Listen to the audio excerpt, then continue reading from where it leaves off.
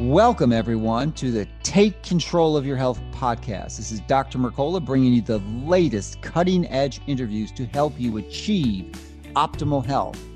You can receive more information by subscribing to my free daily newsletter at Mercola.com. Thank you so much for listening. So let's get started with this week's latest program to help you and your family take control of your health. Welcome, everyone. Dr. Mercola helping you take control of your health. And today we are joined by a repeat guest, Ari Whitten, who's written a new book called Eat for Energy. He has a very popular podcast called The Energy Blueprint, and he has not been removed from YouTube, which is kind of surprising because he talks a lot about the same things that we do.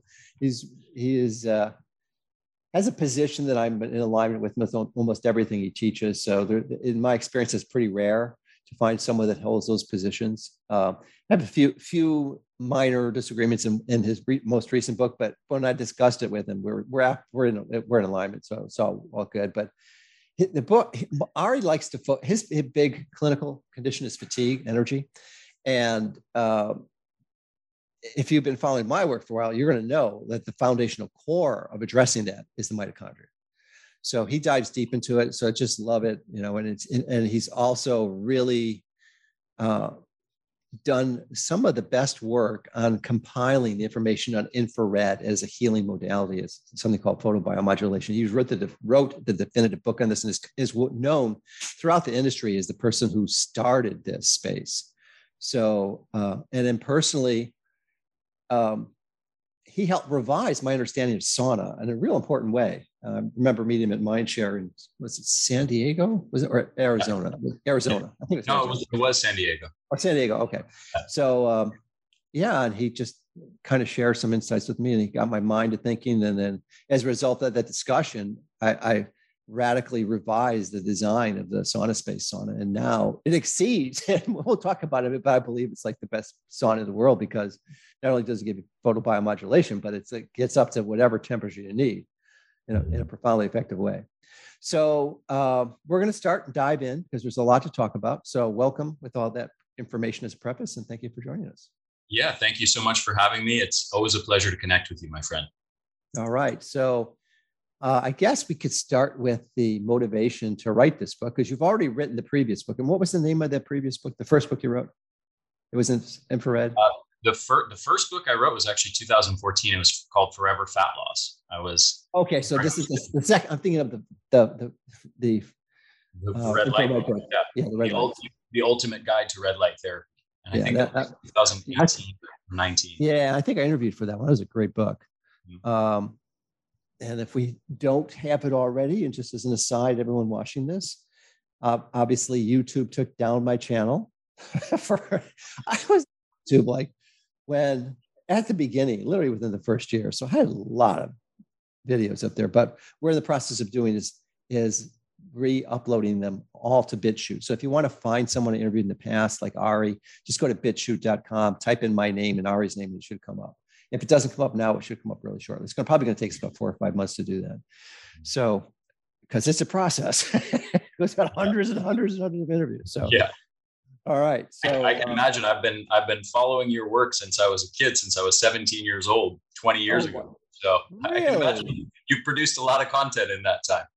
Yeah, it just boggles my mind, and it's just looking at these old interviews. Just, oh my gosh! But it's fun. It's a journey, and that's what I'm impressed with your approach because you're like everyone should be a perpetual student, and you've got that marked in spades. You're always learning, pushing the boundary, and you're questioning things. And if it's not right, I mean, you even question me. Well, you looked at as one of your mentors, and it was appropriate, and I shifted because you had some really solid information.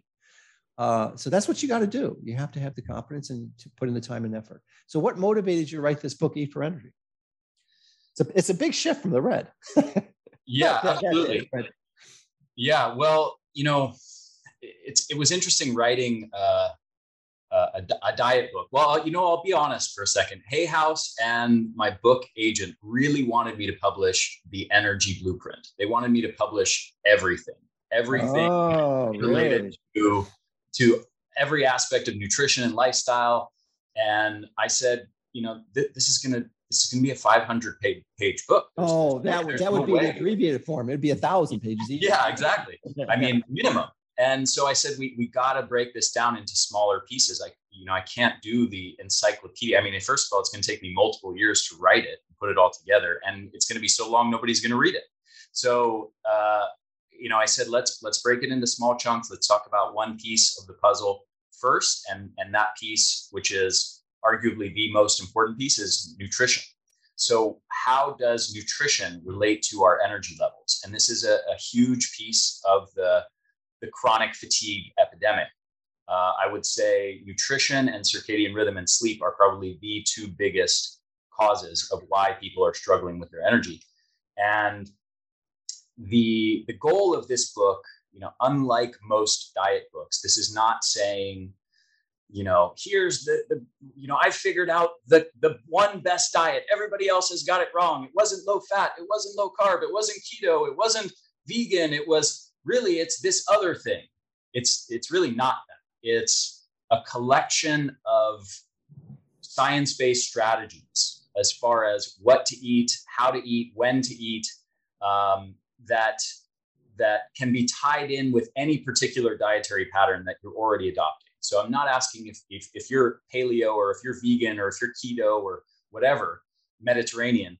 I'm not asking you to change that.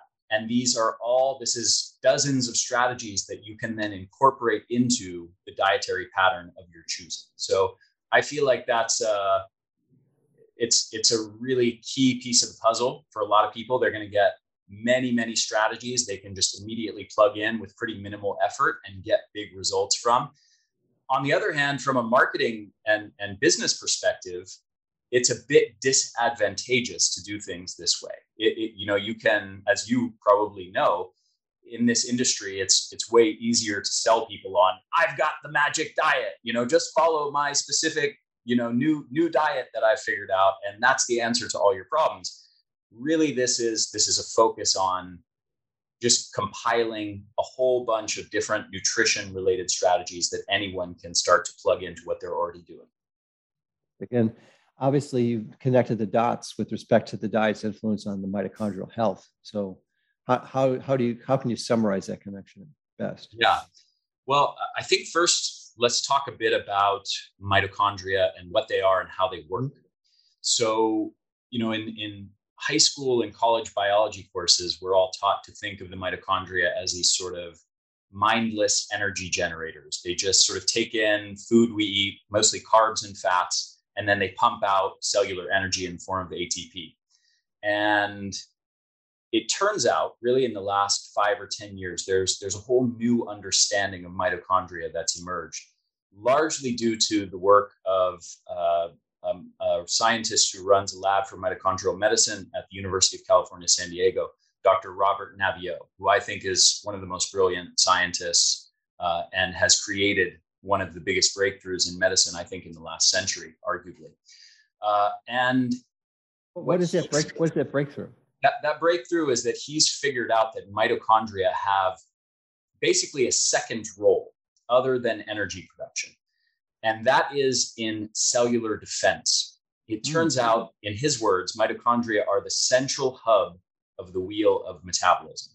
And they have this role as not just energy producers, but as environmental sensors. And they are constantly sampling the environment around them and figuring out what's going on in the body. And basically, they're asking one fundamental question: are we under attack? Is there something we need to defend against? And this is the big key. Their role, these dual roles of mitochondria, and energy production and cellular defense, are mutually exclusive. So to the degree that mitochondria are picking up on some kind of dangers that are present, and we can talk about what those dangers are and how they detect them, they are turning down the dial on energy production. So from this paradigm, from this understanding of what mitochondria are doing, we can think of our energy levels, since mitochondria are, of course, our cellular energy generators. They're what provide the vast majority, virtually all of the energy to virtually all of the cells of our body. If the mitochondria are turning down the dial on energy production, subjectively, on a macro level, us as an organism, a collection of trillions of these cells filled with mitochondria, feel the symptom of fatigue. And we can think of our energy levels, our subjective sense of whether we're filled with energy or whether we have fatigue, as largely a function of the degree to which our mitochondria are detecting the presence of dangers or threats in the body. Absolutely. So the key, though, is to understand that and optimize mitochondrial function. And in your mind, can you describe some of the single biggest threats that cause or that lead to mitochondrial dysfunction? Yeah. I would imagine they are constantly focused on oxidative stresses.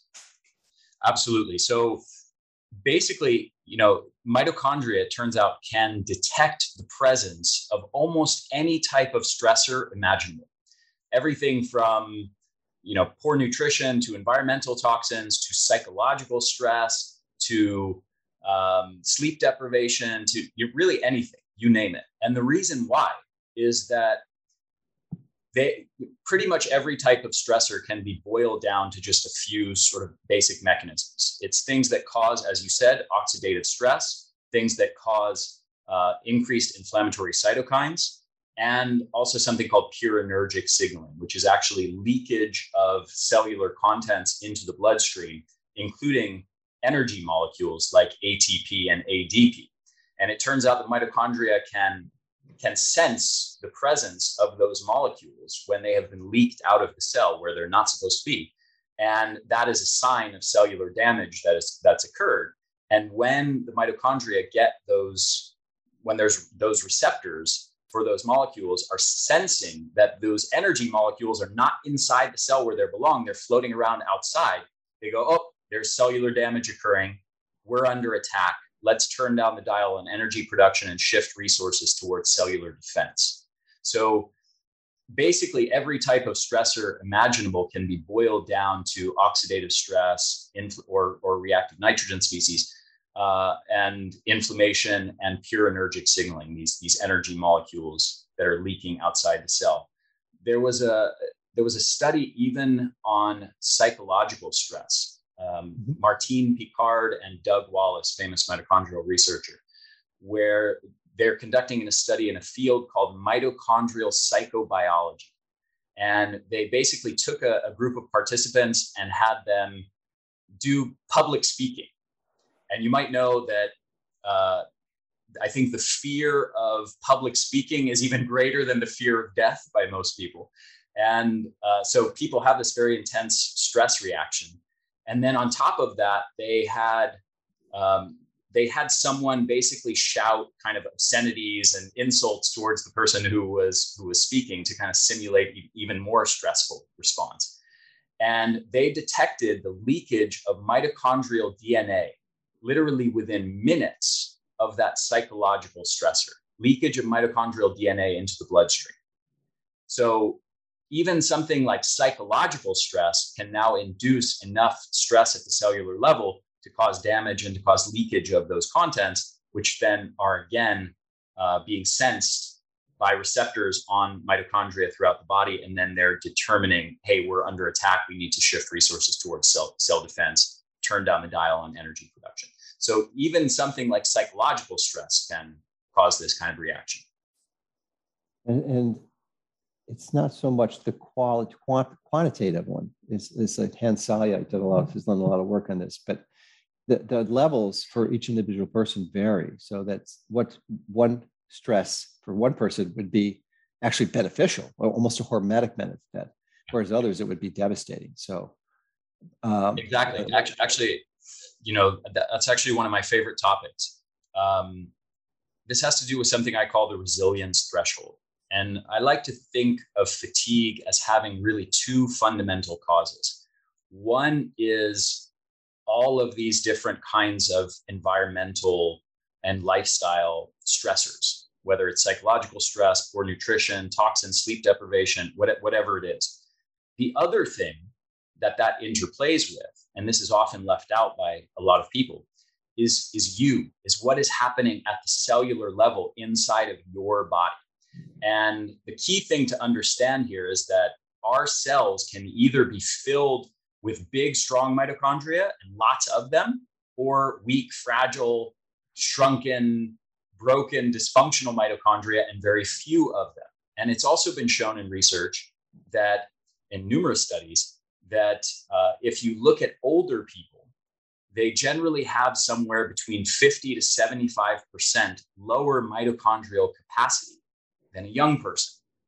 And they've quantified this actually by decade, and even it's been shown that mitochondrial capacity declines by about 10% with each decade of life. Now, people listening might think, well, that really sucks. That's a shame that, the aging process causes this huge decline in mitochondria. But in fact, that's not actually the case. It's not a natural function of aging, because we know from other research that when they look at mitochondrial capacity of healthy 70-year-olds who are lifelong exercisers, lifelong athletes, they don't have lower mitochondrial capacity than an adult at 40 years old. So what that tells us is the loss of mitochondria is not a function of aging per se. It's a function of lack of hormetic stress in your life. And those mitochondria have to be challenged and stimulated in order to stay big and strong. The same thing is true. The best analogy to think about this is if you've ever broken an arm or a leg, or somebody who has, and they've had a cast on for 6 weeks or 8 weeks, and then they get that cast off. I've broken a lot of bones in my life, so I've seen this happen many times. There's two things that you notice immediately when you get that cast off. One, that arm or the leg is really hairy, and I have no idea why that occurs. Maybe you know. But the other thing, the more important thing, is the muscles have shrunken to half the size. That arm or leg is... It doesn't have to be. You can use blood flow restriction training and abort all those muscle loss if you do it aggressively. Fair enough. But nobody told me that when I was a kid and I broke all kinds of bones.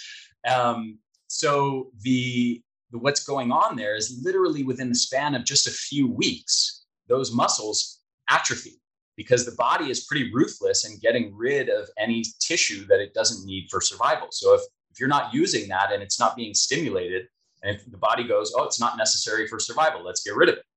The same thing happens inside of your cells with mitochondria. If you're not using them and stimulating them and challenging them, the body says, well, I guess we don't need to maintain these energetically costly, cellular organelles. Let's get rid of them. They're not needed.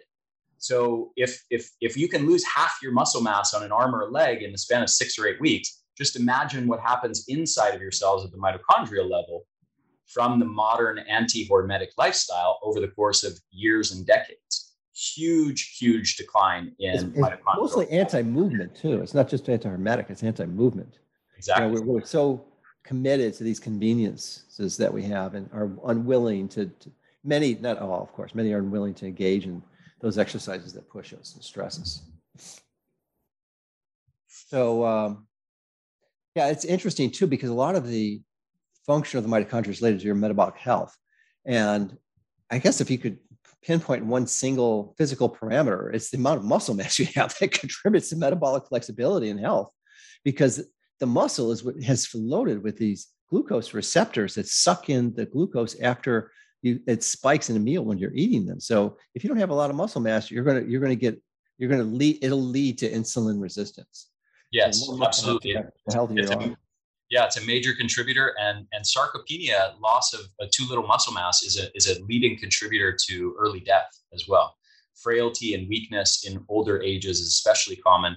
Half of adults over the age of 50 have sarcopenia, and 20 to 35% of younger adults, 30 to 50, have sarcopenia as well. And it is absolutely, as you said, a huge contributor to early decline and energy levels. So it's not only helping to maintain hormonal health as far as insulin sensitivity, but it's also been linked with fatigue severity. Too little muscle mass is strongly correlated with increased fatigue severity. So we know that that's one of the two big pieces in body composition. One is too much fat, and the other one is, of course, too little muscle mass. And they both are playing a big big and important role in causing and contributing to chronic fatigue. Well, it's been 4 to 6 months since I last read your book. So it's been a while. I don't remember the specifics. And I should have taken notes, but I've transitioned to not reading on Kindle and listening to it as an audiobook. And for those of you who don't know, his book's not even out yet. How could it be an audiobook? Well, you can take a PDF or a Word document. And if you have an iPhone, I think you could do it on Android too. You can teach that phone to read the book to you, whatever speed you want. So it's a pretty cool setup. So that's what I did with your book. And I don't recall, but after that explanation, I forgot what I was going to ask. I forgot. Yeah, I just recorded the audio for the audiobook just a couple of weeks ago. You personally? Yeah. Oh, that's nice. I don't think I've ever done that for my books. It's just I couldn't justify the time investment. It was quite a work. It was 3 full days of being in the studio, and down in Costa Rica, it wasn't an ideal studio either. It was a tiny little claustrophobic room with no air ventilation. So I was in there sweating my ass off for hours reading this book. And then when I couldn't take the heat anymore and I couldn't breathe, I'm like, okay, I need a break. Yeah. Well, there you go. Well, it's always a good thing. Actually, one of the things I learned as I'm aging, I've always had good vision, and I was just using my vision for nearsight. I had perfect distance vision, 2015, 2020, until like about less than a year ago. And then it just collapsed. I developed myopia. And it's because I was reading near too much. That included reading on the beach. So that's why I stopped reading. So anyone who's getting up there and you're just looking at screens all day, you definitely want to look in the distance, because it's just another example of if you stop using a function, your body's going to get rid of it for you. And if you're not using distance vision, you're going to lose it. Yeah, absolutely. Yeah, I didn't even think that was possible, but I proved it. So anyway, you've been doing this for a while, and you're an avid student, and I'm wondering what you believe the major contributors, if you can maybe rank order them, to mitochondrial dysfunction. What would they be in your mind? So I think circadian rhythm disruption and sleep deprivation is huge. Is number one? You rate that as number one? Arguably right up, maybe a tie with nutrition. And so stress is below those, because obviously you mentioned that. I mean, there's no right or wrong answer. It's just your impression. There's no right or wrong answer. It varies based on the individual. But yeah, I would say I would rank nutrition and circadian rhythm and sleep issues as probably being tied for number one. If I'm generalizing, of course, there are individuals who eat a good diet and sleep well and have a good circadian rhythm, but are deeply traumatized and have major psychological stress and are going through a divorce. And, that's the entire cause of their issues. So, it varies based on the individual, but yeah, I would say those two are probably number one. Then stress, I would say blood sugar issues are huge. Gut health is huge. What about exercise? Where do you put that in the mix? I would say lack of hormetic stress, maybe exercise being one. Okay. Yeah, it's really hard to rank order nutrition, circadian rhythm, sleep, stress, and hormesis, because they're all huge. I almost want to say they're tied for number one, but that's a cop out of your question. Well, that's okay. As I said, there's no right or wrong answer. It's just your perception. Yeah. So that's good. And it's sad in my mind, because it seems, and maybe because I'm obsessive compulsive, that optimizing your circadian rhythm is probably the easiest damn thing to do on the planet. It's almost total control. I mean, unless you have a family and you got a night job or something, but if you don't, it's pretty easy to get your butt to bed shortly after sundown, and get up early. It's not that hard. I mean, my Oura Ring score, when I take it off in the morning, I'm almost every day it's 100% optimized on circadian rhythm, because it's just so simple to do. Yeah, well, unfortunately, it's not that simple and easy for most people. 1 out of 3 adults sleeps less than 6 hours a night, and another 1/3 complain of difficulty falling asleep or staying asleep, having nightly awakening. So it's extremely common for people to have sleep problems, and a lot of it I don't think can be reduced down to just getting your butt to bed on time, though not to take anything away from your point. That is arguably maybe the single most important thing you could do is just have a consistent bedtime and a deep commitment to, every night by 9:30 or 10 or whatever the time is, I'm in bed without exception. Maybe the single most important thing that you could do. But light is also playing a huge role, and nutrition is playing a huge role. So people are not getting enough light during the daytime, and they're not timing it to get that morning light in their eyes. Every day when I wake up, first thing I do is I take my dogs out to my land here and I watch the sunrise, and I get that early morning sunlight in my eyes. I do some movement and some breathing practices in the sun, and that's how to start the day right. You're getting that circadian rhythm going strong because those blue light photons are entering the eyeballs, feeding back into the suprachiasmatic nucleus in the brain, where they are then interacting with the circadian clock that impacts on our sleep-wake cycles, our mood, our energy, and regulates or impacts many, many different hormones and neurotransmitters. So that's a huge thing most people just aren't doing.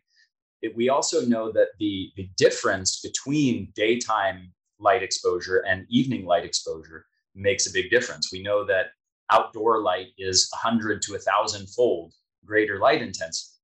And the brain, the circadian clock in the brain, learns to distinguish what is day and what is night based on the differences in light intensity along with the color of the wavelengths of that light. So when you don't have that differential, when you start your morning in indoor environments under indoor lighting, looking at screens, and you end your day in indoor environments with indoor lighting, looking at screens, you don't have a big differential. You don't have that 100,000-fold differential like we're supposed to have between daytime and nighttime light exposure. And that basically creates a sort of permanent, chronic, not permanent, but chronic state of semi-jet lag that most people have just normalized to, and they don't even realize that there's a problem. We also know that nutrition impacts on this. So basically, there's essentially two different clocks. You could break it down and say there's a lot more because it turns out we have clocks in basically every sort of tissue imaginable, from our skin to our organs and so on. But we can think of the central clock in the brain, the one I just mentioned, that is primarily responsive to light signals. We also have peripheral clocks throughout our body that are largely responsive to nutrient input. This is something I talk heavily about in the book, Eat for Energy. And the goal is really to synchronize these two as closely as possible so that all of these things that the circadian clock does, from sleep and wake cycles to mood to energy to impacting on hormones and neurotransmitters that affect mood and energy and motivation and all these other things, the ability to feel joy, the ability to feel, to be motivated, to be productive, and so on. When those are synchronized, that's when you're going to sleep well and you're going to have high energy. So circadian rhythm is basically the link.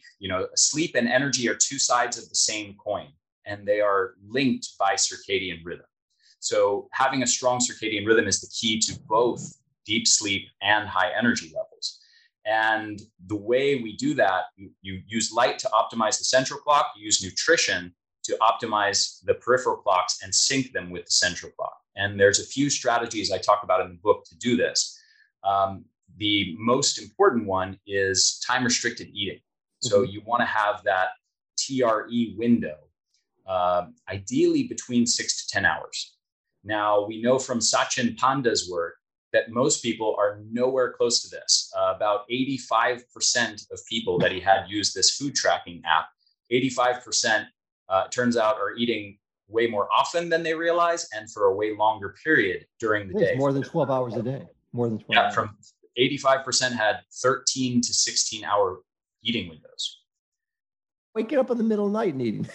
Yeah, exactly. So it's basically almost from the moment you wake up, let's say it's 7 a.m., to the moment you go to bed. People are either consuming coffee with sugar and cream, or they're snacking, or something's going, some calorie containing substance is going into their body. Now, we know that this is a huge problem. It's basically the equivalent of having light go into your eyes for that long a period of time. If you don't have an adequate darkness window, you're causing circadian disruption. and you're suppressing melatonin, and you're getting all the consequences in terms of hormones and neurotransmitters, sleep and wake cycles, energy, all that stuff. You're getting the consequences if you have light blaring into your eyes for too long of a portion during the day, which we also have in the modern world, right? Because prior to artificial light, the sun went down, then we just had firelight, which is predominantly, orange and red, doesn't disrupt circadian rhythm. And now we have all these artificial light sources, from indoor lighting to screens, which there are studies showing that just indoor lighting alone suppresses melatonin levels by upwards of 70%. And this is a huge factor because melatonin, it turns out, is much more than just this sort of sleep supplement. It's, first of all, it's a hormone. And second of all, it turns out that it's sort of the mitochondrial targeted antioxidant. It is arguably one of the most important things in the body as far as biochemicals to protect your mitochondria and make sure they don't accumulate lots of damage. And that's supposed to surge every night. Well, the modern world, as I said, just suppresses melatonin levels by upwards of 50 or 70% just by being in standard room lighting, not even having some sort of really bright light source like computer screens or anything like that, or phones. So that's one thing. The feeding window is basically the same thing. So if you have food going before we go to the feeding window, what you just said sounds like, oh, everyone knows that. Mm-hmm. I want to tell you that is not the case. I found this out only a few weeks ago and was so excited. And anyone who I contacted, some giants in health, didn't know this. The only one that knew it was you when I connected with you. And of course, I wasn't surprised. But when you ask most people where's the melatonin produced, they think it's the pineal gland. It's only 5%. 95% of it's in the mitochondria. And this is a massive function. But if you can hold your thought, I just want you to dive down that rabbit hole for a little bit, because it's connected to getting full sun exposure on your skin. Yes, you can do PBM. Yes, you can do near far infrared saunas, but ideally you want to get it from the sun, and there's no charge for that. Yeah. This is a fascinating story that directly involves you. So probably 2 or 3 years ago, I saw this study that blew my mind, and it was talking about subcellular melatonin being produced. Russell Reiter? Yeah. Okay. It being produced by mitochondria, and how melatonin is playing. I was already aware of this research that most people, as you said, are not even aware of, talking about how important melatonin is for mitochondrial health. So this now blew my mind. Whoa, light is impacting this other source of melatonin, not from the pineal gland in the brain, but at the mitochondrial level. And light is stimulating this. And we know that mitochondria are hugely reliant on melatonin for being protected. So I started to piece this together. And then I think my computer closed. We have a lot of power outages here in Costa Rica. So it just shut down. And then I lost that study. And I spent weeks searching for it, and I couldn't find it again. And then when I spoke to you recently, a couple months ago, you told me about it. You were talking about it. And I said, oh my God, can you send me that study? I've been looking for that study forever. And so, it turns out basically now they've done quite a bit of research showing that specifically red and near infrared light. It's a little bit of a weird thing in the study. They call it near infrared, but they're actually using 670 nanometers, which is technically red. That it directly stimulates the production of melatonin at the cellular level. So melatonin, to put this to quickly summarize, melatonin is a mitochondrial targeted antioxidant that is vital for preventing your mitochondria from accumulating damage. Mitochondria have evolved with melatonin since the beginning. Even the ancestors of mitochondria, before mitochondria even existed, were reliant on melatonin. So melatonin is this ancient molecule that's been around for millions of years. That's vital for protecting these cell parts, and especially melatonin. So much so that they've evolved to produce it themselves, and not just rely on pineal gland melatonin. And they're producing it largely in response to light.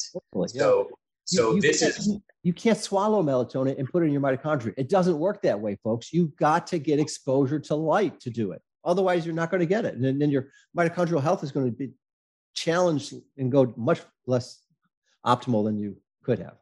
Right. So you asked me earlier to talk about some of the biggest factors contributing to fatigue and mitochondrial dysfunction. Well, this is another one of those big factors, light deficiency.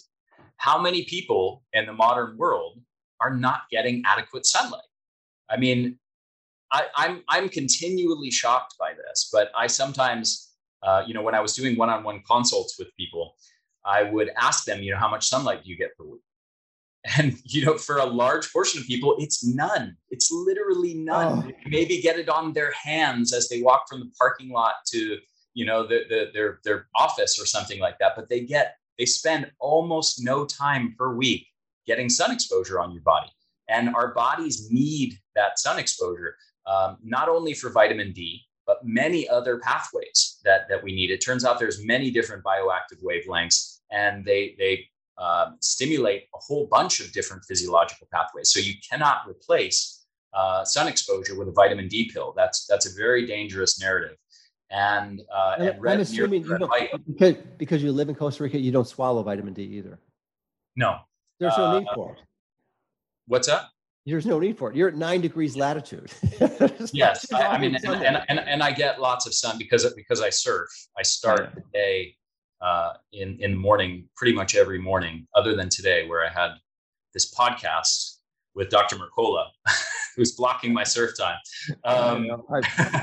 So I'm getting tons and tons of light exposure on my body. I'm from Mediterranean ancestry, so I can tolerate quite a lot of sun exposure, and I get at least 2 hours a day on my body, and in water, I'm getting it pretty much on my full upper body, and even a bit on my legs. I want to take a slight tangent on the surfing, because I've concluded, I think I understand why it's such a helpful pastime for most people. Obviously, you're in the salt water and you're getting the sun, but that combination of the sun exposure on your skin and your feet in the water actually creates an electrical circuit. And it's the best ground, especially if you're in the ocean, the best ground you get in the world.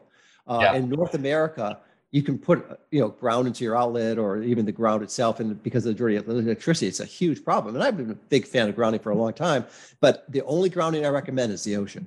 That's the ultimate. So I think you're getting solid benefits, and we can't quantitate it, but I think that's a big reason why you're getting such a good big bang for getting out there. Yeah, absolutely. I mean, there's so many layers of what's going on in this simple act. It's also because it's in the morning, you're getting lots of bright light in your eyes, so you get circadian rhythm.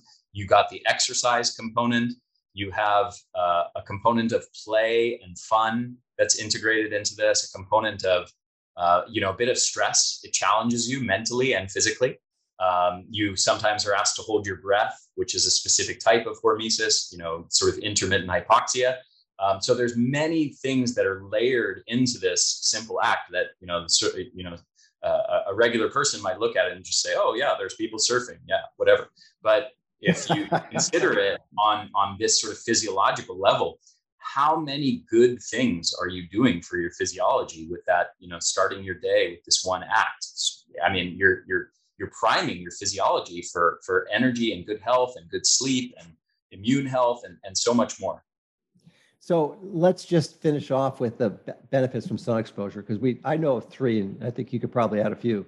So one is obviously the vitamin D from the UVB. The other is the near and infrared and red to improve or increase mitochondrial melatonin. And then this is a new one I learned from Morley Robbins, is that actually is responsible for converting retinol or vitamin A to retinoids, which is really crucial for the function of vitamin D. So are you aware of any other benefits of sun exposure physiologically? Oh, yeah, absolutely. So one would be the melanocortin system. And this is a complex system. It's, there's not a huge amount of research on it, but basically sun exposure interacts with this thing called the melanocortin system, which involves melanocyte stimulating hormone, or alpha melanocyte stimulating hormone, which impacts heavily on regulating inflammation and regulating appetite, believe it or not. So it turns out that system being activated is probably part of, I shouldn't say that system being activated, but whether or not that system is activated is part of the obesity epidemic that has coincided with a decrease in adequate sun exposure as we've shifted from outdoor lives to indoor lives. Another one is nitric oxide. And there are really interesting studies in animals where they genetically alter them to not even be able to produce vitamin D in response to UVB exposure. And they show that even without vitamin D production, exposure to UVB has profound effects on not only reducing obesity and improving metabolic health, but specifically impacting on cardiovascular disease risk. And that is because when we get hit with ultraviolet light on the skin, it does more than just synthesize vitamin D. It also creates a surge of nitric oxide, which of course impacts on blood pressure regulation. And it turns out plays a big role in regulating cardiometabolic risk of cardiovascular disease. So we know that that's a factor as well. And we know that sun exposure, we know from human studies that sun exposure is a big factor in terms of risk of cardiovascular disease. You know, the famous, at this point, pretty famous Swedish study with about 30,000 women, where they showed that the women with the lowest sun exposure had dramatic elevations in their risk of cardiovascular disease that were equivalent to smoking a pack of cigarettes per day. So if we were going to quantify the risk that you're incurring with low sun exposure, that's the best study I've seen in that regard. And probably an associated increase in breast cancer too, I would assume. That's been shown as well. Actually, studies out of one of the Middle Eastern countries, maybe Saudi Arabia or Iran or something like that, where they wear the hijab, the women do. The rates of breast cancer in countries where they wear that are sky high. Yeah, it's so simple. I was just commenting with Morley last week that because he's been around as long as I have, and the comment was that the longer we study this and the more we learn, the more we realize it's pretty darn simple. It's not that complicated. Now, the implementation can be a challenge, but it's the basics are pretty simple. Yeah, I agree. I have a bit of mixed feelings on this, and I anger some people when I talk about this. But within the natural health and sort of functional medicine movement, there's such a heavy focus on individualization and everybody being a unique individual and figuring out their unique causes. And and then they've gone in depth with genetics and the different genes that are activated when you do this or that, and we can do genetic testing, and we can do all these different organic acid tests and hormone tests and urine and saliva and and we can map out all of your unique biochemistry. And there's value in that, particularly when someone has some kind of chronic symptoms that they have been unable to resolve with just sort of more general recommendations of eating well and exercising and that sort of thing. However, the truth is that we have, in the last 100 years, massively accelerating risks of dozens of diseases.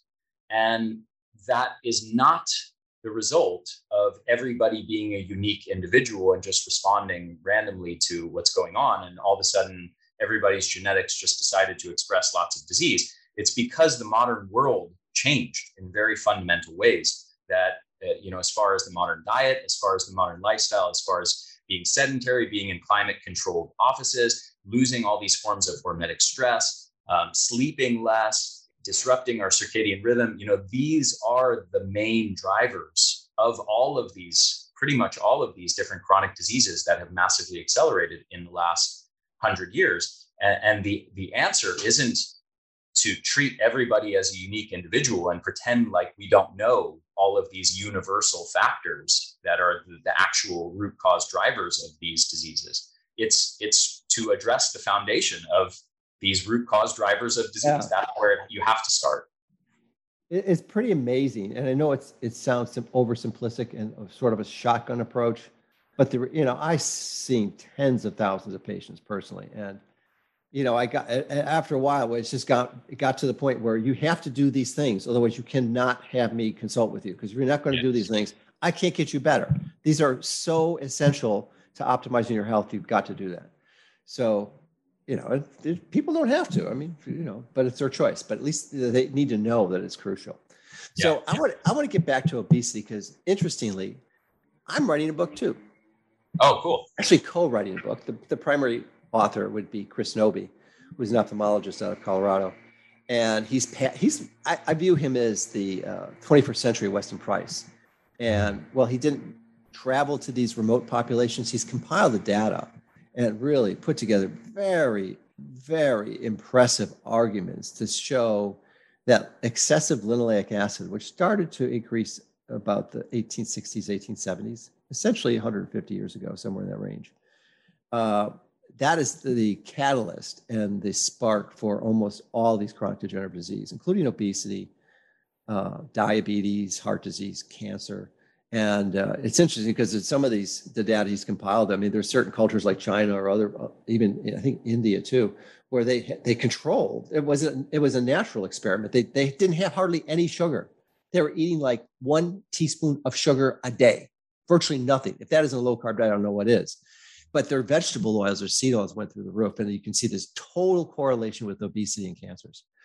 So I think you addressed this somewhat, not at the level I would have liked to see, because I'm sort of obsessed with this. Although, and I want to go into another component, because I think that linoleic acid and one other factor of exposure to a toxic metal that I think most of us have, that may be the biggest component to improving energy. So why don't you give us your perspective on linoleic acid? Because I'm sure it's something you're quite familiar with. Yes, absolutely. Well, I think there's a lot of compelling evidence at this point that it's a contributor to the propensity to become obese, and that it's a contributor to insulin resistance and to chronic inflammation. We know that when there's too much omega-6, too little omega-3s, and when that ratio is out of balance, we're become much more prone to chronic inflammation. Chronic elevations in inflammatory cytokines are themselves a signaling molecule, as I mentioned earlier, that mitochondria pick up on, that downregulates, that basically they detect as, oh, if there's inflammation, that must mean there's something wrong in the body. And we're going to turn down the dial on fatigue, on energy production, and shift resources towards cell defense. So I think there's absolutely a compelling case that linoleic acid consumption is involved in all of those things, and probably also neurodegenerative diseases, cancers, many other things.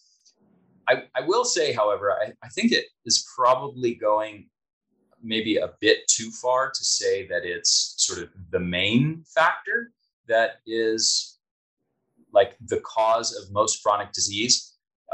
I would say that there's a really compelling case that excess body fat is a main driver of much of the chronic disease that we've accelerated.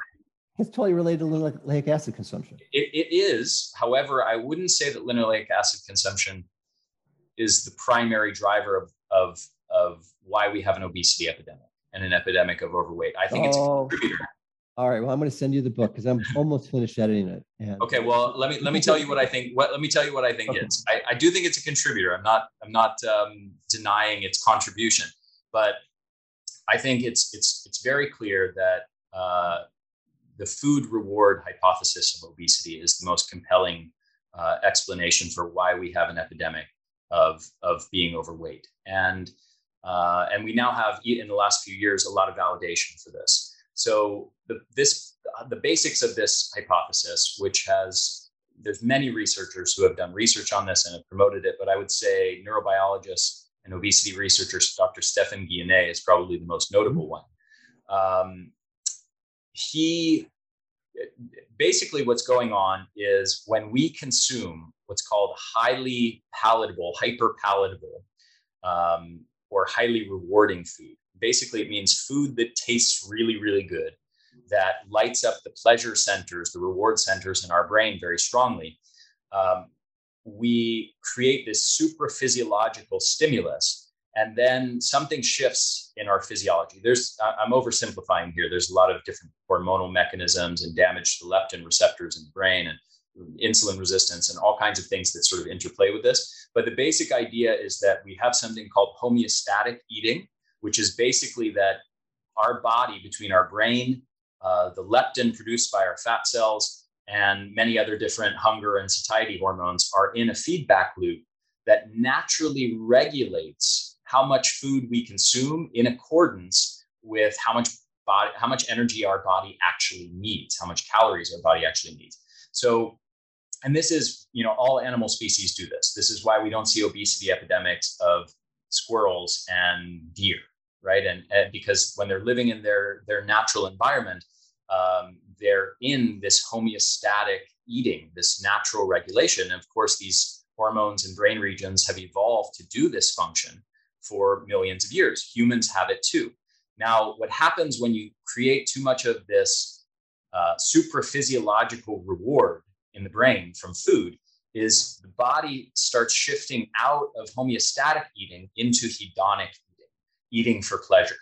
And you start consuming way more calories. And that's in tandem with, and you start consuming way more calories because it's pleasurable. Because if somebody puts ice cream in front of you, after you eat a big dinner and you say, I'm full, well, now there's ice cream presented to you. Oh, well, all of a sudden you have more room for that ice cream, right?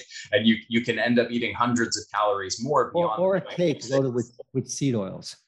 Yes, exactly. And many of these this is the challenging confounding factor, is many of the hyper rewarding processed foods in the modern diet are rich in combinations of sugar, refined grains, and seed oils. So, and those are some combination of mainly those three things is what creates this super physiological reward stimulus in the brain. So we know also this happens very quickly. For example, Kevin Hall is an obesity researcher, did a study recently, 2 or 3 years ago, where they basically took people for 2 weeks, they put them on a whole food diet, and then 2 weeks they put them on what they intended to be the same diet, the same calories, the same macronutrient breakdown of highly processed food. And what they showed is that during the 2 weeks of highly processed food consumption, participants gained 2 pounds. And during the 2 weeks of whole food consumption, they lost 2 pounds. Okay. And they found that the difference was, even though they intended these diets to be the same, when those participants were on the processed food diet, they ended up consuming 500 calories more per day. 500. This is no small amount of calories. So, and that's because those highly processed foods are, one, hedonically rewarding. So you're inclined to eat more because they taste good, but they also don't interact with all the hunger and satiety hormones in the same way. So you have to consume more of them before your body gets the signal, oh, I'm full, I don't need to eat it. Yeah, we got so many other better things to talk about. And I actually disagree with Stephen on this. Actually, for many of the reasons you describe in your book, because, if you address the fundamental foundational causes, you're going to go back to the optimal type of pleasure. I forget the term you used for it. Basically it's optimized. And all you have to do is address those. You don't have to go into some complex collection of neurohormonal theories to address this. It's pretty foundational. It's pretty simple, pretty basic. Keep the linoleic acid low, exercise, get sun exposure, optimize circadian rhythm, and time restricted eating. Imagine that. That combination. Well, I agree with that, but I think you can't leave out whole foods and getting rid of processed foods. I mean, that has to be 100%. Yeah. And in my experience, everyone will agree to that, but they don't understand that when you're going to a restaurant, you are eating processed foods almost by definition. And anything they cook there in a restaurant, and 99% of the restaurants is going to be cooked in seed oils, unless you're obsessive and you go back in the kitchen and have them only use butter. So yeah, you're right. You got it. It's 100% processed food, which is a hard transition, to not eat any processed foods. That I would say way less than 1% of people do that. Yeah, I agree completely. Yeah. So it's basic. So I want to get some of the fun stuff because much of the world knows you as for the infrared approach. And, you basically maybe just and I don't recall if did you discuss that in Eat for Energy a bit? No, it's really just all nutrition focused. Yeah, that's what I thought. I don't remember reading that, but I just want to plug that book again because it's so good. I mean, it really gives you the foundations of the reasons, and we don't have to go deep, but maybe you can summarize it and how you would place that as a resource tool, like a biohacking tool, into the eating strategy discussed in Eat for Energy. I think it's an additive thing. It's not really the biggest, but it's a powerful tool. So what I think so too. I got a big one right behind me and against the wall there. Can you see it on my screen? That huge sort of horizontal white thing behind me on the wall? Yeah, okay, it's horizontal. So usually it's vertical, not horizontal. Yeah, so this one's on a stand, and you can actually rotate it vertical or horizontal, but I like it horizontal because then I can just get on this this couch next to me, and I can lay under it and get sort of like the lights are underneath on the bottom. What? No, you don't have one on the bottom as well. It's not a full like tanning bed setup, but okay. But yeah, it's kind of a half tanning bed setup. Good, excellent. Yeah. So you do that every day? Yes. Yeah. So it's huge. I mean, I wrote a book on it because I'm so passionate about it, and the research is incredibly impressive. We're at the time of writing my book, it was already over 5,000 studies. It's got to be over 6,000 at this point, at least. On everything from skin anti-aging to combating autoimmune hypothyroidism to speeding injuries, helping to heal various kinds of injuries and tissue damage and cuts and scrapes and tendon injuries, faster bone injuries, to combating neurological disease, to boosting immune health, to fat loss, to muscle gain, to enhancing strength and endurance adaptations and fat loss adaptations, to exercise, to speeding recovery from exercise, to increasing performance during exercise. I mean, the list goes on and on and on. It sounds almost too good to be true, but it is. It does seem too good to be true. And, you would think if there's let's say some kind of a pharmaceutical that claimed to do all of these seemingly unrelated things, you would immediately go, oh, that sounds like snake oil. Or if somebody was trying to sell you a supplement that did all of those different things in all these different organ systems of the body, say, oh, that can't be true. How could it possibly act on all these different systems? And the reason why red and near infrared light do this, it goes back to what I was getting at earlier when I was talking about some of these universal basics. Our biology has evolved for millions of years to require adequate sun exposure in order to express not just optimal health, not just some peak of supernatural health, but normal health. Just to function normally, we require these different bioactive wavelengths. And red and near infrared light, just like ultraviolet light and vitamin D, is one of those things that our body requires. So this is why it can affect so many different systems of the body. But in terms of the mechanisms, there's also an explanation there. We know that what red and near infrared light do, they do a few different things. One, they're directly stimulating ATP production at the mitochondrial level. There's an interaction with cytochrome C oxidase where those red and near infrared light photons are directly penetrating inside of your mitochondria where they are stimulating ATP production, energy production. Another layer is they also create a transient increase in reactive oxygen species, just like hormetic stressors do, like exercise, for example. And we also know that there's benefits from that. When we get a transient rise in reactive oxygen species, those are signaling molecules for the mitochondria to grow bigger and stronger. In other words, to avoid the decline in mitochondrial capacity that I was talking about earlier that happens to most people as they age. It also causes them to make melatonin. Exactly. I was getting there. Okay. You beat me to it. So one other one is, a major one is that it is stimulating the increase in growth factors. And these are all tissue-specific growth factors. So in muscle cells, it increases IGF-1, insulin-like growth factor 1, which is a key growth factor for muscle growth. In the thyroid gland, it's stimulating specific growth factors that help regenerate thyroid gland tissue. In the brain, we have specific growth factors like NGF, nerve growth factor, and brain-derived neurotrophic factor, as well as in the skin. We have fibroblasts that are stimulated by red and near-infrared light to increase collagen production. So basically, this is, if you were going to reduce that down, even though it's different growth factors in different tissues throughout the body, it's essentially a signal for growth and regeneration at the cellular level. In addition, you jumped the gun on this when you beat me to it, but melatonin is now a huge aspect of this. And I'm updating my book shortly to write about this, also to do an update on all the different devices that are on the market.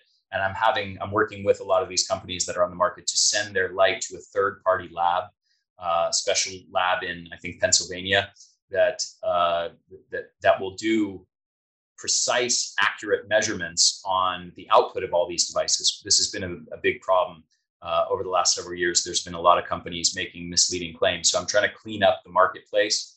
Leading companies that you would be surprised and shocked at. So we're not going to name names, but you have to be very, very careful. Yes, absolutely. So I'm really trying to clean up the marketplace and make everybody honest and everybody competing on a level playing field. Everybody sends their light to this lab. We get the measurements, the third-party lab data, and then I'm going to publish that in my book pretty soon. Is that an updated version of your red light book? Yes. Yeah, it's going to be the version 2.0. But maybe we should have you back for that updated version because it's such a good topic. Yeah, I would love that. So the other thing that's going on here, the other reason I wanted to update the book is this melatonin aspect of the story, which, as we mentioned earlier, melatonin is this vastly, profoundly important mitochondrial targeted antioxidants, absolutely vital for protecting your mitochondria from harm and preventing them from accumulating damage as you age. So we know also that it's produced from red and near infrared light exposure, not just by the pineal gland, but at the cellular level inside of our cells by the mitochondria for the mitochondria. So I think it's likely, we have this kind of story of antioxidants and oxidants. And, there's so much that we could potentially go into here because there's a lot of myths and misconceptions around there. But the gist of it is, it isn't just more and more healthy for us if we just pump more and more antioxidants into our body. There is actually a balance. Our cells are trying to acquire a balance between oxidants and antioxidants because the oxidants aren't just bad guys. It turns out that they actually perform vitally important beneficial signaling functions, like in the context of hormetic stress, where that transient rise in reactive oxygen species is actually the signal for the mitochondria to become bigger and stronger and for mitochondrial biogenesis to create more mitochondria from scratch. So we also know, this is kind of a fascinating story, like in the history of science. It used to be thought that, we knew exercise was really beneficial for reducing risk of various diseases. But then it was thought, this was maybe at least 10, if not more like 20 years ago, it was thought, well, we know exercise is really beneficial, but the problem with it is that it creates all these reactive oxygen species, these free radicals that are causing damage. And if only we could get the benefits of exercise while eliminating all those harmful free radicals. So what they did was they did studies where they supplemented with antioxidants, things like vitamin C, vitamin A, vitamin E, and they paired that with exercise. And what they showed when they did those studies is not that you got all the benefits of exercise, but without these harmful bad guys, the free radicals. They showed that when you took antioxidants around exercise, you reduced or eliminated all the benefits of the exercise. So what that means, in other words, is that those free radicals aren't just bad guys. They're there performing vital signaling roles that help facilitate. They're the catalyst for the cell and the mitochondria to make beneficial adaptations that are ultimately what confer all the benefits or most of the benefits of exercise. So And you could also get the same impact if you jump into a cold pool after exercise. You can abort the benefit just by the same process and mechanism. Yes, particularly with resistance training. Yes. Right. Yeah. So because they're kind of contradictory signals to the body, right? So getting back to melatonin, if we now understand that the goal is not just to, pump more and more antioxidants into our body and eliminate all these bad guys, the free radicals, the goal is really to maintain redox balance at the cell level, to allow the cell to regulate its own optimal balance of oxidants to antioxidants. And the cell has lots of powerful antioxidants: glutathione, superoxide dismutase, catalase, and melatonin. And I think that this melatonin part of the story is really a new thing in physiology. This is not something that, as you mentioned earlier, this is not something that lots of people understand, and it's already incorporated into medical textbooks or something. But I think it's going to turn out that this melatonin aspect of the story may be that melatonin is the most important and powerful cellular antioxidant. And as we discussed, it goes up in exposure to red and near infrared. And it's interesting, if you look at the wavelengths from the sun, those frequencies are really much higher throughout a longer part of the day. And there's some people who theorize that it's the exposure to that, by increasing the melatonin, that it prepares your cells to be exposed to the more damage in UVB or UV ultraviolet rays. Yeah, I think that's likely. I think even speaking more broadly than that, I think it's likely that this sort of charging up of melatonin at the cellular level from light exposure, from the red and near infrared portion, is probably vital to protecting the mitochondria from harm from a wide variety of stressors. Like EMF, for sure. Yes, I mean we know. Who would have known? we know with hormetic stress that doing exercise doesn't just protect the cells and the mitochondria from harm from exercise. It protects against a broad range of other stressors. So having a body that does exercise, that's fit, protects you from oxidative damage that might occur from psychological stress or sleep deprivation or environmental toxins, right? Things that are totally unrelated to the initial source of that hormetic stress that led to those adaptations. And I think what we have with melatonin is probably something that's very similar. This is something critical for protecting our mitochondria from a broad range of basically every type of stressor. You've got to have those melatonin levels charged up, and that's a function of exposing your body to light. Well, I look forward to your summary and writing about more of it in your book, and we'll have you back on for that for sure.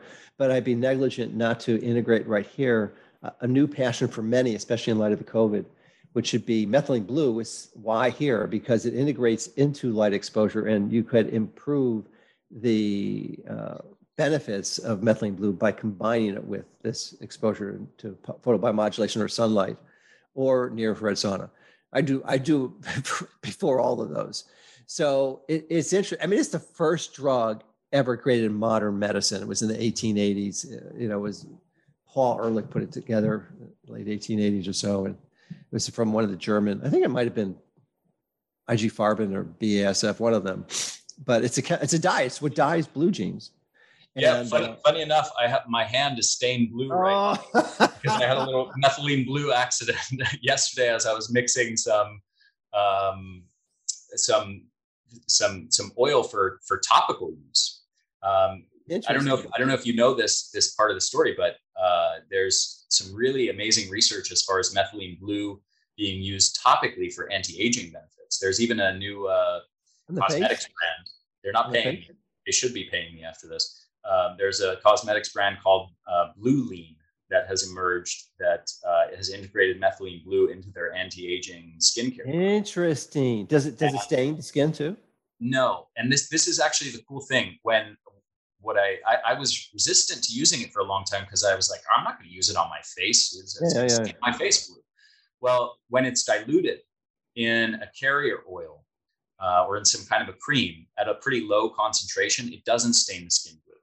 And so you can apply it, you can get those benefits, and it has profound anti-aging effects, anti-wrinkle effects. and protects that skin from damage. So, and of course has nootropic effects, mitochondrial protective effects. Well, people listening so far have no idea what those are, so we should probably dive a little deeper.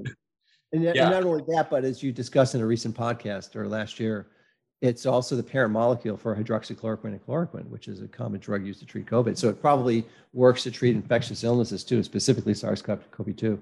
Yeah, so there's been since I did that podcast, there's been a few studies that have come out on it, either pairing it with NAC or vitamin C, and they have shown that it is an effective treatment for COVID. Well, why don't you expand on it? Because just give a little bit more information, because people are going to say, what? You're going to use that fishbowl cleaner to put it on your space or swallow it on your mind?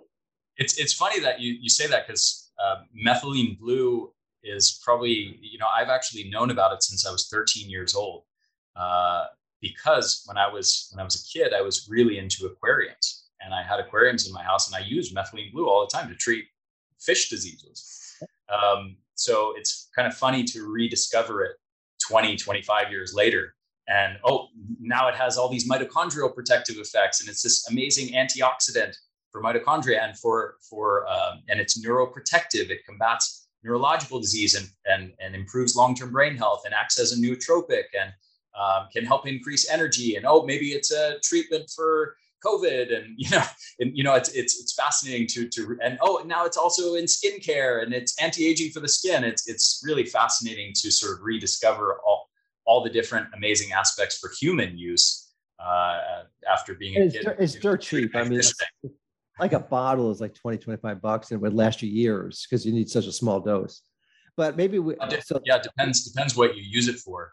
The way they use it for nootropics is interesting. I've seen people recommending really tiny dosages, and I spent some time. I was using it at these dosages. I'd use 1 drop or 2 drops, and then I spent some time digging into the scientific literature on it, and I found out that the doses used in a lot of these studies, for example, there's studies where they use it to treat depression, for example. At their orders of magnitude higher doses. So I want to get this right, but I think it's somewhere in the neighborhood of around 15 milligrams per kilogram. No, I would be reminded. That's a really high dose, man. It seems like it, right? And they use it in the context of IV treatments. There's some people using it for IV treatments. Even I've seen IV popping up. Using it for treatment for long COVID in IV form, and they're using dosages like that. So we're talking about a few hundred milligrams per day at those dosages, whereas I think I've used way lower dosages, like in the neighborhood of 10 to 30 milligrams a day. So there are some distinctions there. It's also worth mentioning that there are some contraindications. There are some interactions with certain drugs that can be dangerous. And I think there's one, I'm spacing on the specific medical condition. You might know it, but there's one where... SSRIs, because you can get serotonin syndrome. Yes, definitely with SSRIs, but there's also one strange medical condition. I forget what it is. G6PD? Yes, that's the one. Yep. Yeah. So it's I actually know a woman, Emily, DNA. I forget the company she works for. She's really, really smart. She got stuck with it. It's like almost as bad as type 1 diabetes. I mean, it's just because that pathway makes NADPH, and it's like such a profoundly important antioxidant. It's almost as important as NAD plus. So. Yeah. Anyway. So I actually, next week, I'm going to interview Francisco Gonzalez Lima, whose interview will probably come on before yours, about methylene blue. And he's out of the University of Texas at Austin, and I think he's really one of the top researchers out there, and he's been working on this for a long time. So I'm really looking forward to that discussion. Yeah, I'd be fascinated to hear his thoughts on the dosage issue. Yeah. The fact that there's so many people using this as a nootropic in tiny dosages, orders of magnitude less than what the research dosages are. So I'd be curious if you can make sense of that. And I want to kind of sidestep the methylene blue into another topic. I mentioned earlier, I interviewed Morley Robbins, and his big I mean, you know who he is, right, Morley? Yeah, he's the mineral guy, right? Mineral guy. Big focus had been on magnesium, but now he's kind of shifted more to copper, iron, vitamin D, and vitamin A. And his belief with methylene blue is that there's this really important copper enzymes called ceruloplasmin that stores most of the copper in your body, and really vitally important for mitochondrial energy production. And the methylene blue, he believes, forms like a polishing, a buffer, so that this copper enzyme can get tarnished, oxidized, and the methylene blue kind of cleans it up so it works better, which is pretty darn cool. Yeah, because there's not many people out there that know copper as well as Morley. He's got a photographic memory and he reads like hours every day. So it's pretty crazy. But the reason I mentioned that is that from working with, I've studied iron toxicity for 30 years. I've known about it.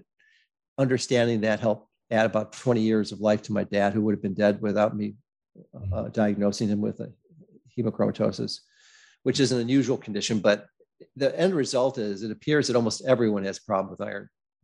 And I thought the PUFAs were like the number one thing, but I think iron may be worse. So much so that I'm going to write a book with Maury on this too. That's going to be for next year, because it seems like the iron goes to storage. And the mechanism is that you have all this extra iron. It's one of the most potent oxidative catalysts in your body, because it combines with that hydrogen peroxide through the Fenton reaction and forms hydroxyl free radicals, which are terrible. So some have some pretty profoundly effective rationalizations that it's maybe one of the most important reasons for aging. And, you might ideally, it seems like you need to donate like a pint of blood 4 times a year. Yeah, I was just going to say, a few years ago, I went on a tangent where I was reading a lot about that on, I think from Vince Giuliano, one of the. Oh yeah. How's Vince doing? I haven't talked to him. I keep meaning to have him on my podcast. I haven't connected with him yet, but I he's surprisingly in good shape. He's in his 90s, isn't he? Yeah, I think so. And I was reading a lot about iron, and then I discovered blood donation, and that's really this fascinating thing, because the research on it is so impressive as far as its ability to improve health and extend lifespan or decrease risk of various diseases. And yet I think there's a compelling argument that it might be the single biggest sort of not well-known key to longevity and disease prevention. Okay, well, that is so good to hear, because that's my conclusion too. That's why I'm going to write a book on it with Morley, because it has to be toned. So ideally you do it 4 times a year, but that is a big chunk of blood to lose. That's 500 cc's of blood, and most people are going to be knocked out. So we're going to develop a protocol. We already have, actually, just going to give people the details on how to do it. But ideally you do it yourself at home. And if you're a woman, you do like 100 cc's once a month, a man 150, and you pretty much wind up donating the same amount of blood over a year, but it's over a slower time and allows your body much easier time to recover from that assault. Do you think women even need to do it, or at least menstruating? Yeah. Absolutely true for postmenopausal, but I've got to have this dialogue, because I just interviewed Maury last week, and we've had some discussions over the weekend when he agreed to write the book with me. But this iron storage is a big, big deal, and that the most common diagnostic lab tests that are used to assess iron deficiency anemia are flawed, because they're looking at serum ferritin, which is in the blood, and your iron is not stored in the blood; it's stored in your tissues. So you really need intracellular ferritin. There is no good lab test for it. So the argument is that all of the iron is stored in your tissues, maybe 10 times as much as it's showing up in the blood. So putting iron, his contention is that anyone on an iron supplement is just bad news. I imagine there's some clinical exceptions to that, but they are few and far between, would be my guess. Fascinating. I'm excited to hear. Read the book. I'm excited too. Yeah, because it's so simple. And he's totally in agreement with our position on sunlight exposure. I mean, that is the key. You need sun. You don't need vitamin D supplements. You need sun exposure. Now, I know for those of you who don't live in Costa Rica or Florida like I do, that's kind of hard, but it is possible. And you could put that as a goal in your life.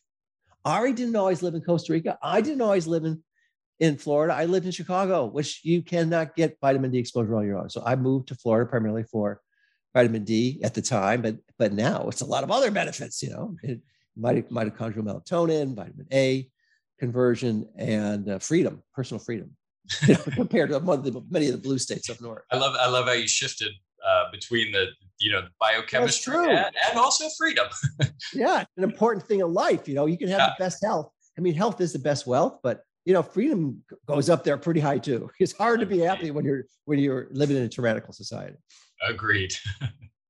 Which is one of the reasons you're down in Costa Rica. Yes, indeed. Congratulations. That must have been a tough move.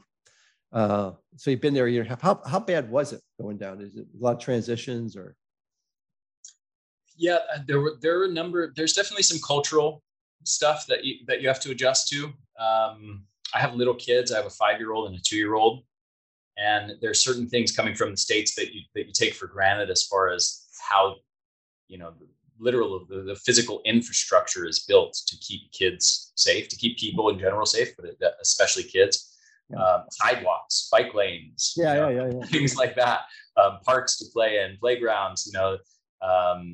Here you really have to be vigilant about protecting your kids all the time, because there's either you're walking in streets where you have crazy motorcycle drivers, or you're a very intense ocean with big waves and strong currents, and so there's a lot of vigilance that initially was very stressful for me to have to be so hyper vigilant protecting my kids all the time.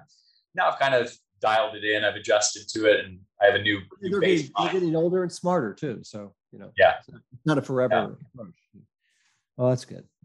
Yeah, and I was going to comment earlier when you were talking about getting out early in the sunshine. The value and benefit of that Costa Rica is that pretty much sunrise, I think, is about the same time within 10 or 15 minutes the whole entire year. Yeah, it's close. Maybe half an hour. Oh, it's a half hour. Okay, it's a half hour variation. Where I was up north, it could be an hour, 2-3 hours. Right. It's roughly 5:30 a.m. to 6 p.m. Okay. Is the hours of sunlight. Yeah, almost year round. The beautiful thing about that is that you can rely on it. It's consistent. You don't have to get your circadian biology screwed up by transitioning to daylight savings times. And what a joke. And there is no daylight savings times in Costa Rica because there's no damn need for it. There's only a half-hour difference the entire year.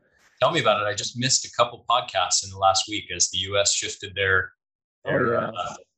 time zone, and I was on U.S. Central Standard Time, and I didn't shift mine on my end. So then I had a couple of mishaps with missing podcasts because of it. You got, that's a big thing. Usually the computers take care of that. But I suspect if you're in Costa Rica, they don't adjust for it because it's not an adjustable factor there. They don't shift. Well, I had my settings set to U.S. Central Standard Time rather than Costa Rica because it was in that same time zone. And then the U.S. shifted their time zones, and so mine didn't shift. All right. Well, I'm sure it all worked out. So let's see. We talked about it a lot. So I'm so glad you're on board with iron. It's just because I don't think you talk about it in your book. And when I read your book, I wasn't. I've been aware of iron for 3 decades, but I've somewhat become disenchanted with it. I didn't think it was as huge as it was because I didn't realize how much of it is in there stored in the body tissues. I just thought it would be easy to get rid of, but it's hard. It's actually harder to get rid of iron than it is linoleic acid. Linoleic acid, you can pretty much lower your reserves if you're really, really good in about 5 to 7 years. Iron could be 10 to 20. 10 to 20 years because you can't lower it any faster than four pints a year. There's also an interaction with pathogens, isn't there? Oh, absolutely. Higher iron levels leading to increased susceptibility to certain pathogens. Yeah, but the fascinating bit of epidemiology, and correlation is not causation, but you use the Brandon Hill criteria to prove it, is that the people who donate blood are a lot healthier and live a lot longer. Mm-hmm. It's just like a big bonus you get. You're not only helping other people, but you help yourself. But I think it's better if you do it slower. That would be the thing. So it's good stuff. So, anything else you'd like to comment and emphasize in Eat for Energy? The basic gist of the book is it addresses sort of 5 fundamental nutritional causes of fatigue. One chapter is on circadian rhythm and how to optimize that via nutrition.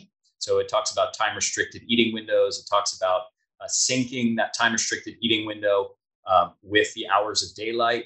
It talks about meal consistency, and it talks about calorie stacking, how stacking more of your daily calories towards the earlier part of the day rather than the later part of the day, which is what most people do, leads to increased energy levels and enhancing all of the different neurotransmitters and hormones that are synced with the circadian rhythm. So let me stop you there. Sure. Do you want to comment because you've been a weight resistance trainer for a long time, and I know your history, but I was impressed when I first saw you. You want to comment on the timing of the foods with respect to protein content and the separation because if you're going to increase your muscle mass, you're not going to do it with low protein diet. It ain't going to work that way. You are not going to build muscle mass, guaranteed 100%. Yes, absolutely. So, well, that feeds into more chapter 2 and to some extent chapter 3 on body composition optimization and gut health. And protein is huge. We know, as we mentioned earlier, that sarcopenia, which is half of adults over the age of 50, and 20 to 35% of younger adults have sarcopenia, low muscle mass. Low protein consumption and lack of resistance training are the main factors in that. And this is a major contributor to early death and to fatigue and insulin resistance and poor metabolic health more broadly. So we know there's several meta-analyses. For example, 2012, a researcher named Thomas Weikerle did a meta-analysis where they found that 1.1 gram to 1.6 grams per kilogram per day of protein increased fat loss, decreased muscle loss, decreased hunger, and improved resting metabolic rate compared to the group consuming lower protein. There's other meta-analyses and studies that have found the same. For example, in the context of a weight loss diet, we know that consuming 1.1 to 1.6 grams per kilograms per day of protein, that's the high protein group.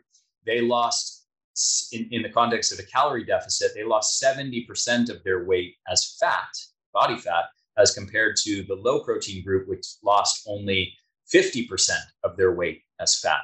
So it's also preferentially, while you're in a calorie deficit, allowing your body to hang on more to muscle mass so that you're selectively increasing fat loss. You don't want to lose weight, just weight. You want to lose it from fat, not lose muscle mass. So higher protein content does that. It also helps preserve resting metabolic rate, and it increases satiety and decreases hunger, which is basically the two.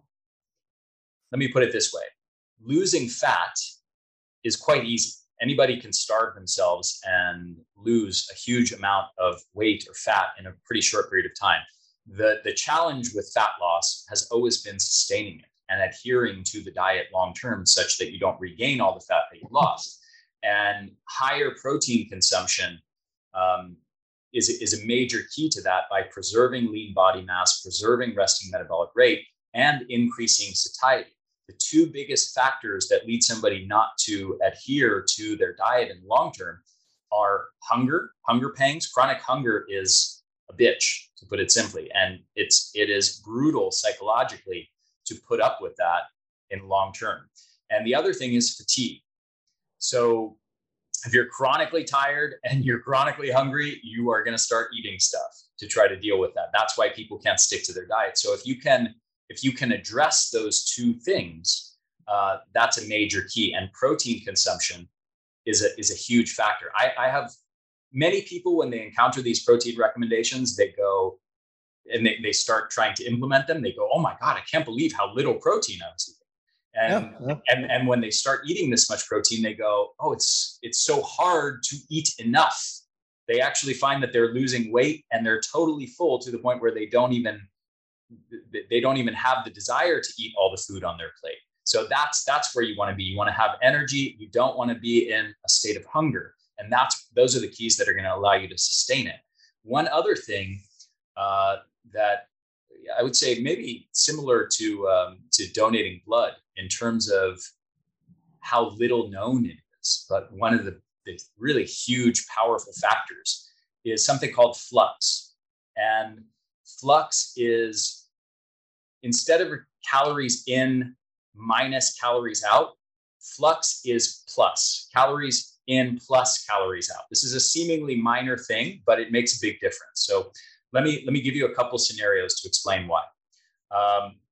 Let's say you have a sedentary office worker who is trying to lose weight, and they're in a calorie deficit of 500 calories a day because they're consuming 1,000 calories each day and they're burning 1,500 calories. Okay, so you have a calorie deficit of 500. In another context, you have somebody who is an athlete and does a lot of physical activity and is burning 3,000 calories a day and is consuming 2,500 calories a day. They have the exact same 500 calorie a day deficit. And by virtue of the math on paper, everything should play out the same. They should lose the same amount of weight, but they don't. And this is the big key.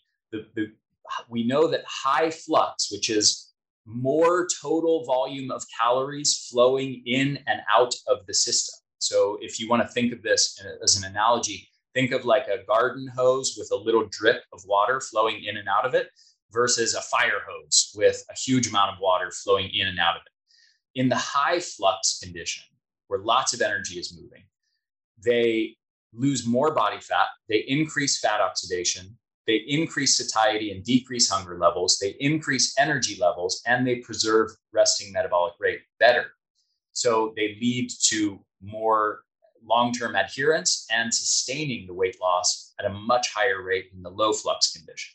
So this is another major key to long-term sustainable fat loss. You have to raise your flux. You can't just eat less. You got to raise that flux. And the way to do that is not just to do huge amounts of intense physical activity, and it's certainly not to just start eating more.